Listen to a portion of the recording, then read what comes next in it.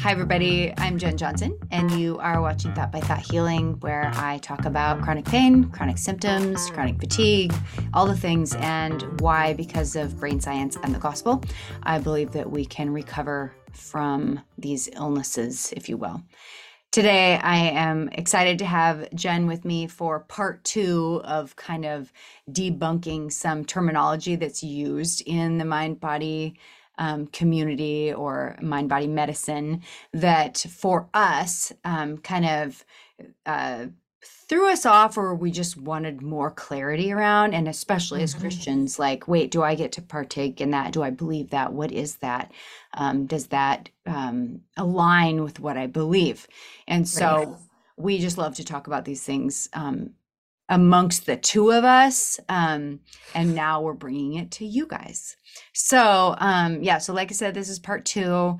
Jen, do you have, well, first, thanks. Yes. Thanks for doing this.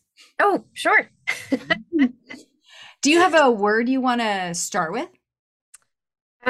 So I think meditation was one of those words that I just was really nervous about to begin. Um, I think I mentioned in my first interview with you that Curable was the app that I used the most in the beginning of my healing journey. Mm-hmm.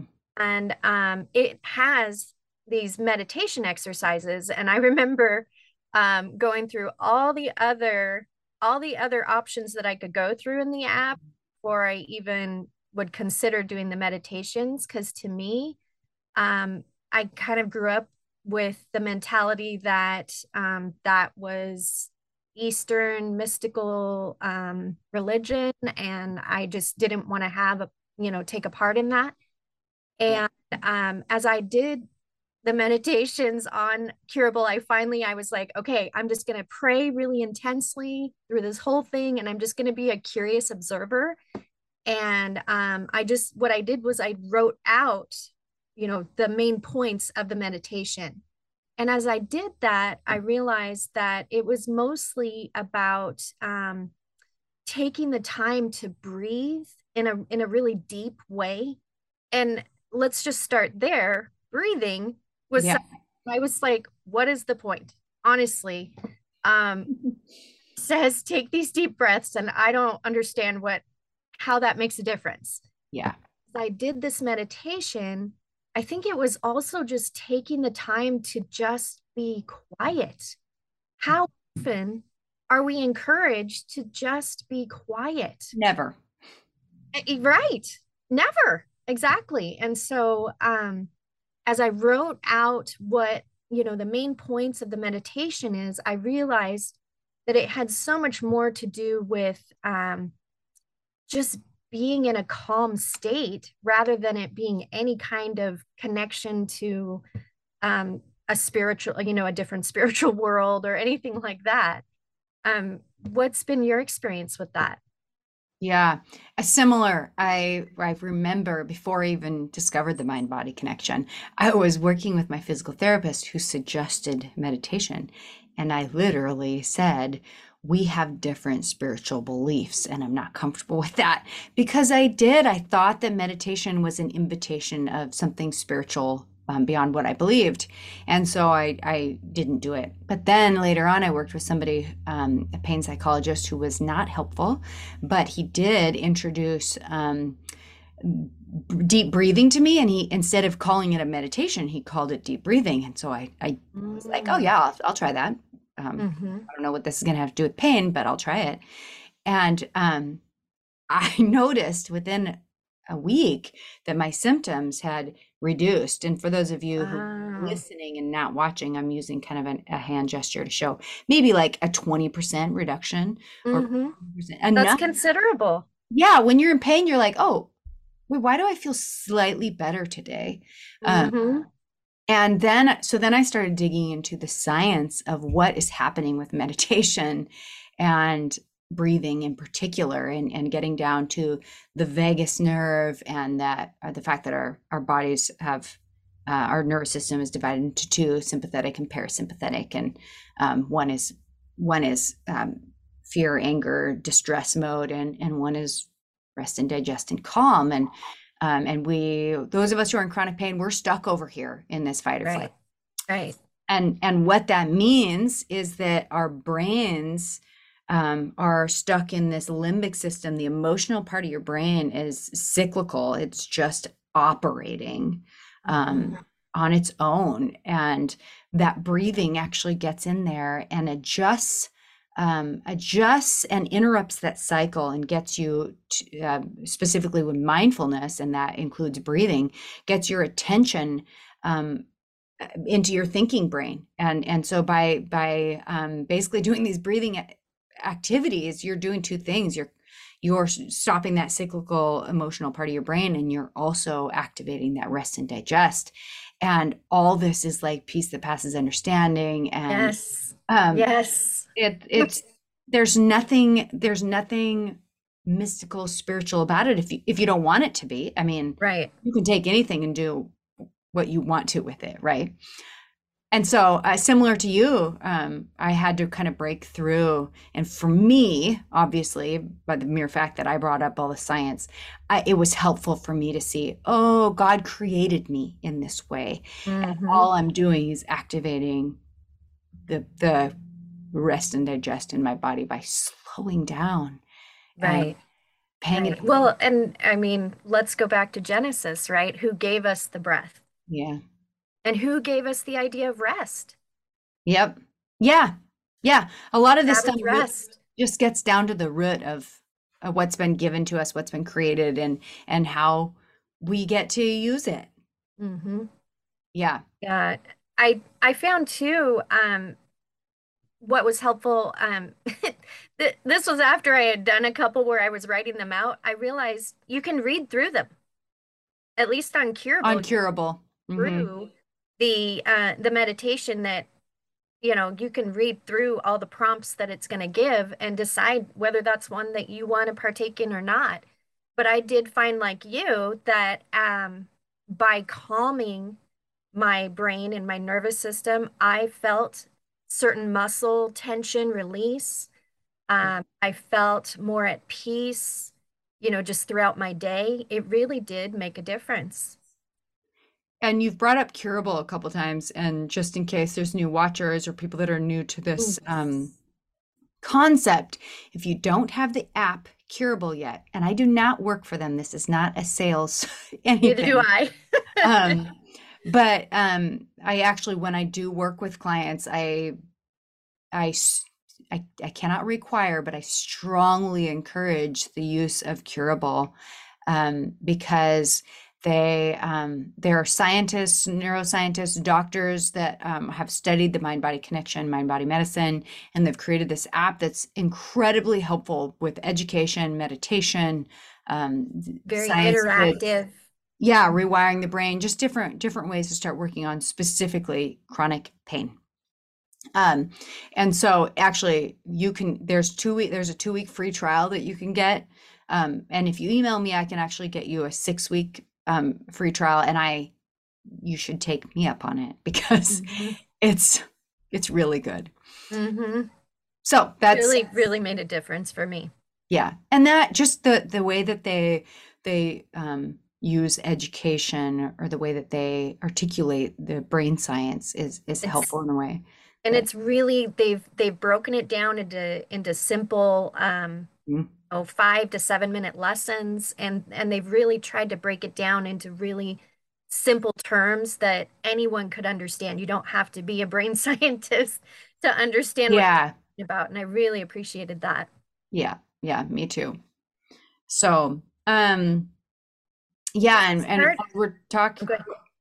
as we're talking about brain science, another word that really kind of, I was like, wait, what does that really mean? Was neuroplasticity. Ah, yes. And this idea of rewiring the brain is really the heart of what is happening in this work, is that your brain is wired to produce pain. And if that science isn't fully grasped yet for you, Go back to some of my earlier videos and or use curable. Um, Yes. but your brain is producing pain on a habitual, conditioned, learned way. And it is through neural circuits like Dr. Howard Schubiner talks about. And so the neuroplasticity um, is is basically just you being the architect and adjusting how your brain is formed and changing those habits and creating new connections Right. that just changes everything. I think hearing the word neuro, well, first, anything with the word neuro to begin with sounded kind of strange to me, but also plastic, Yeah. that didn't speak to me that I can learn something, that plastic meant learning and Mhm. the ability to change. Um, Once I understood that, again, that was such a light bulb moment for me because it was like, well, that I can think differently. Yep. I can create new habits. I don't have to have a habit of pain. And I don't mean that we purposely have a habit of pain, but it's what our brain does when there's a nervous system reaction. And so my go-to was pain in my shoulder or pain in my foot. But it can be so many other types of tension and other symptoms as well. Yeah. Yes, for sure. Yes, that plasticity, the ability to change. Dan Buglio often talks about just the ability to learn something new, and like a language or a sport or I don't know, a new recipe. Yes. Yeah. Maybe not a new recipe, but when you're learning something new, there there's this process. It takes time, but there's the plasticity where we're changing the neural connections and changing how the architecture of our brains through our thoughts, which is really cool, Really actually. amazing and speaks to an intelligent designer. Yeah, Yes. Amazing. yes, it's so true. I And think that's been a really fun thing about learning this is just being able to see how incredibly complex and purposeful the design that God gave us was. From the very beginning, he had this idea that we needed to be able to learn. And it blows my mind. yeah, absolutely. And the way we change is through thoughts and capturing our thoughts and renewing our minds and reading and listening and learning and then preaching to yourselves Right. truth. Repetition, repetition, that meditation. I mean, Joshua talks about that. The Yeah. talk about that, meditating on the word of the Lord. And part of that I think is what does he say about us? It's not just what we read in the Bible. Sorry, I have my Bible over here, so picking it up. But it's also what does he say about us? Yep. And then we get to claim that and our brain shapes around that, which is incredibly empowering because of how he has created us. Right, right. Good Um, stuff. yeah. Something else that we had briefly talked about was this idea of safety, and this word Mm, "safe" is thrown around a hmm. ton, And incurable, and danger, mm, safety and danger. yeah, yes. And what is, I mean, if we're going to unpack words, you would think that we all know what safety is, and yet when we're talking about chronic pain, we are talking about the body operating in a way that it is quote unquote doesn't Feeling feel safe, unsafe. in Right, danger. And right. for you and for me both, we didn't recognize that, right? Not at all. Mm-mm. Yeah. And you were saying in the beginning that there was just kind of this like, well, what is that? I don't feel unsafe. Can you like unpack your thoughts on that? Yeah, well, I was just thinking, you know, I guess I was thinking of safety as like, for my life, is my life in danger? And, thinking, well, I feel safe in my home. I know I can I can call somebody if I need help.